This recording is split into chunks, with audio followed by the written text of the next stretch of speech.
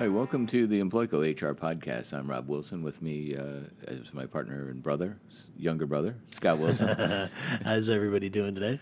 And our Vice President of HR, Jason Eisenhut. Hi, everyone. And Nikki Navarro working the board. So thanks for joining us to our monthly podcast. This month the topic is post-accident best practices. So for workplace injuries, what to do, how and when to do it after a workers' comp claim. And this is one that we've had a number of requests for this, so we figured we would squeeze this in before the end of the year. Right, hopefully you don't see it, or if you don't see it often, but if you do, hopefully this podcast will help everyone get ready. Yep. Right, our last podcast of the year. Yeah, happy holidays.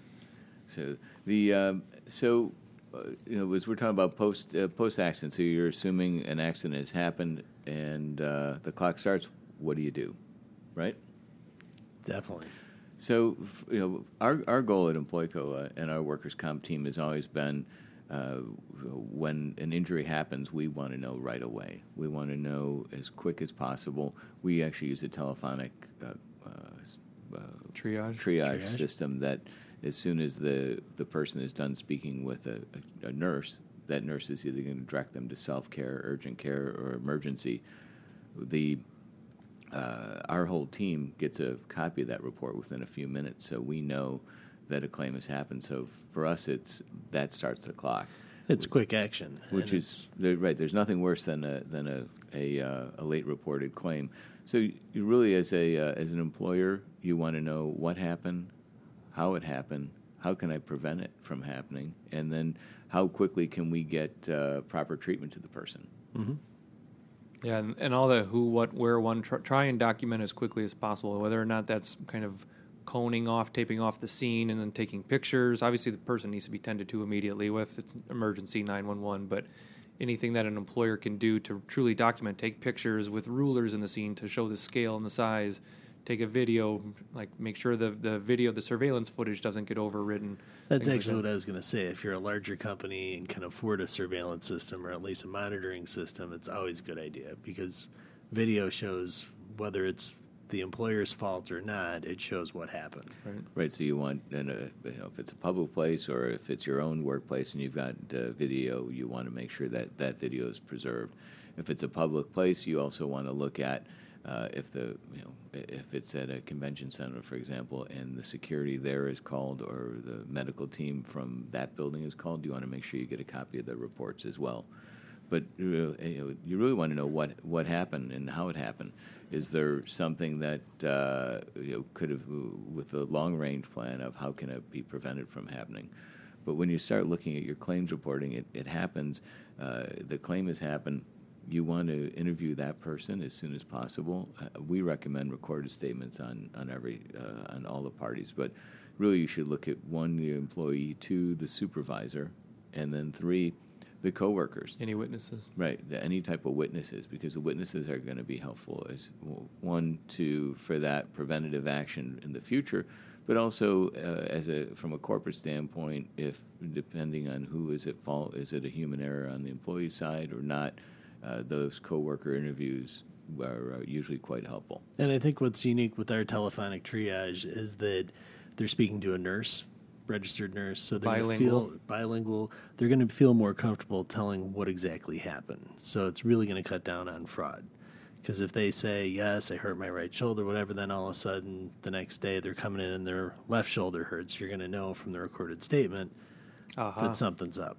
And it happens. You hate to, you want to trust everybody, but fraud does occur. And in workers' comp, it happens more times than I think any other industry. Yeah, so on the fraud side, something that as you work with your insurance company or your HR team on the process, once you gather all this information, you're going to submit it to your insurance company or whoever your provider is, or if you're working with an HR outsourcing company like ourselves, we're actively involved in that. It's going to go to the insurance company. You want to get as much information as you can as quickly as possible, whether you suspect fraud or not. The goal is to have open communication with your employee. You want to get the best treatment for your employee as soon as you can. You want the communication post-accident, whether you're following up with them or your insurance company. And even if your insurance company is, I would recommend for your operations person or someone within your company to be in contact with that employee, especially if they're off work. You want them to know that you take claims seriously, and you want them to get better, and you want them to come back to work and stay involved. I mean, right. That's not every insurance company is awesome. There's a lot of suboptimal insurance companies. And you see it all the time where you'll report a claim to an insurance company, and it'll be 5 or 6 days before an adjuster calls the injured worker. You know, that first 3 to 5 days is so important for a claim, because that's the point in time where the employee's thinking in his mind, I'm off work or she's off work, and they don't care about me. You know, what's going to happen with my claim? I can't return to work because I'm injured.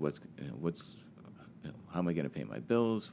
So having someone to be able to talk to them and say, look, if you're off work for X number of time, what your wages are, what you're going to get paid, it's important to people. So the better you treat your employees, the easier the process is, and the less likely that they'll retain an attorney. Right. Yeah, and the quicker the employee, the manager, the witnesses get interviewed, the more likely the memory doesn't fade, and you can get honest and candid feedback of what happened, which will ultimately what their goal is to prevent it from happening again in the future. So to get to the root cause, ask these why questions and keep digging, and then make sure everyone feels as though it's not like a witch hunt and it's collaboration. And if they feel like we're finding someone to get fired or place blame, they won't be as open, so you may not get to that root cause or truly prevent it from happening again in the future. And that's Shirley Warfield, who's our claims manager. So Shirley, she put together a pretty comprehensive claim kit. People complain because it's like 27 pages long, but a big part of that is what happened and how can we prevent it. A whole section of we want to know what happened on the claim, and so your supervisors and your team can figure out how can I prevent that from happening again. And I know you keep going back to the recorded statement with the telephonic triage, but again, talking to a nurse, the person's more relaxed. The nurse is actually genuinely worried about the person to make sure that they're all right, they get the right treatment. But in the process, you find out a lot of information that just taking a statement by someone that doesn't have a medical background would miss. So the products that we offer, not patting our backs, but between Shirley, the triage, telephonic triage, there's so many number of things that can really limit the exposure and help prevent things in the future, because you have really good documentation that you can go back to and say, all right, what happened? How can we fix it? And if there is some type of doubt about fraud or some concern, we have the recorded statement. We have someone like Shirley in our office that's digging into it, know the right questions to ask, but we internally have some good experience with some ways to try and weed out some fraud, whether or not it's surveillance and some claims that we've had experience with in the past. Yeah, and sure. So a lot of times on the insurance company side, when they start looking at fraud, they don't really look at surveillance or what to do on fraud until 6 months, a year later.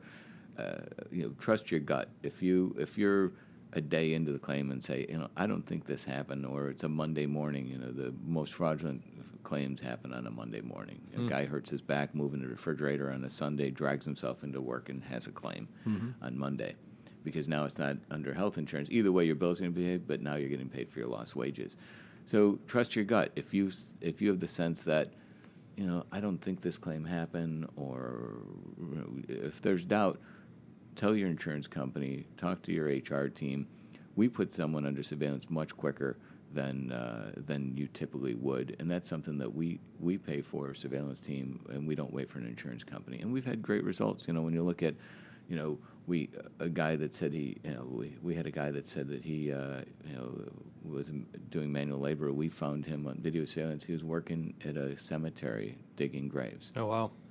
And telling us that he couldn't go back to work. Clearly, you've got some pretty solid video. Another guy digging out a tree stump and shrubbery, and the list goes on and on. Yeah, and it's the surveillance, the tenacity of keeping up with it and not letting it go away.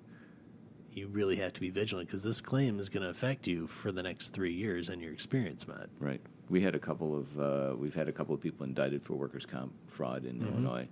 Unfortunately, they always plead down, but you're right. It follows you for 3 to 4 years from a claim experience. But also fraud, you want to send the message that you don't tolerate fraud.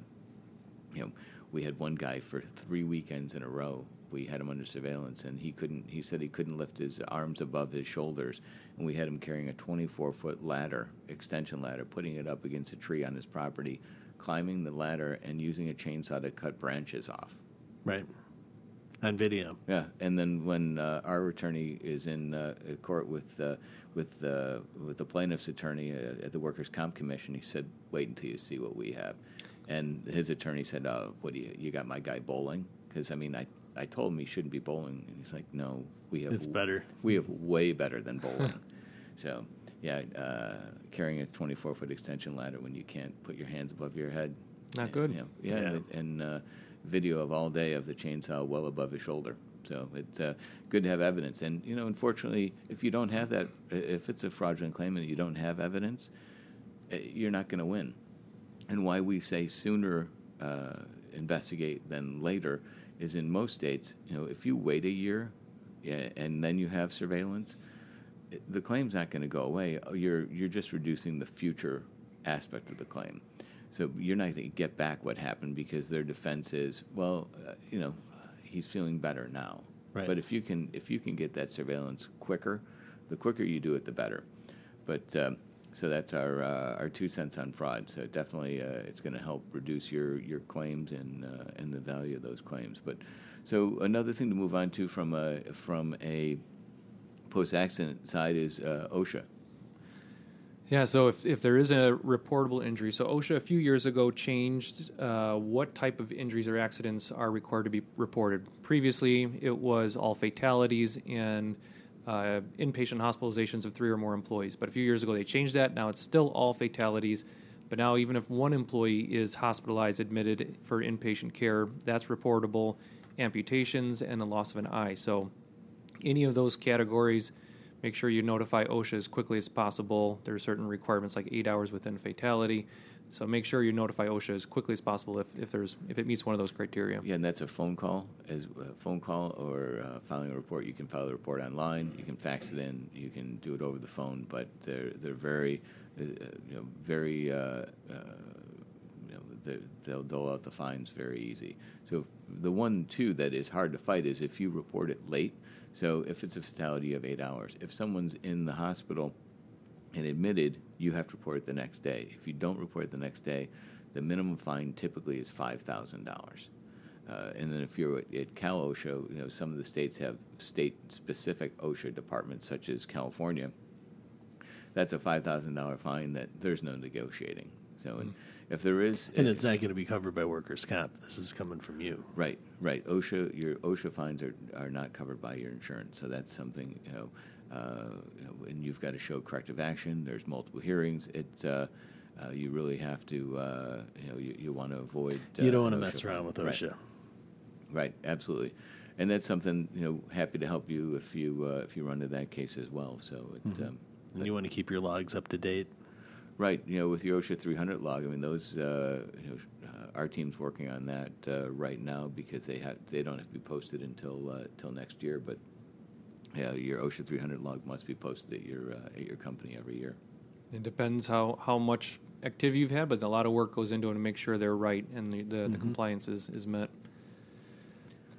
So, we missing anything else? No, I know we're running a little long today, but this is a really important topic that, again, quick action, our approach using a telephonic triage is the way to go.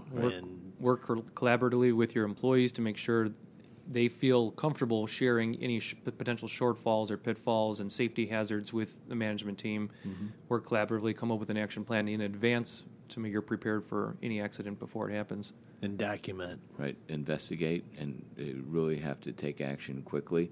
And post-accident, our advice is don't wait for the insurance company. Keep that open communication with your employee.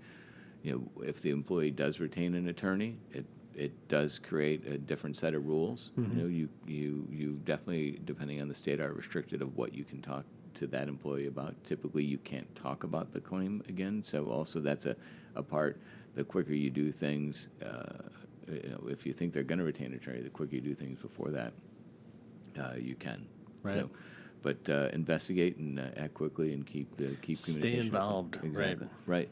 there's nothing worse than, and some insurance companies do an awesome job, and others, sometimes it falls in a crack, and you don't want to pay the price for that. For the next 3 years. Right. 4 years. So thanks for joining us for the last podcast of the year. We'll be back in January we've got a number of podcasts planned, and if you've got topics that you would keep those suggestions coming in. We love them. Great. Like today's topic was based off suggestion, and the more we get tons and tons of suggestions, but we go off of whoever has the most suggestions or topic.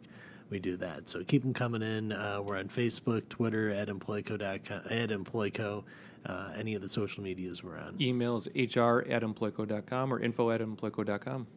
Right. Yeah, and so if they want that autographed picture of you, Jason, then you go right to HR. It's on eBay, right? Yeah, find it on eBay. Yeah, $1. Awesome. Nice. Happy holidays, everybody. Thanks Thank for you. listening.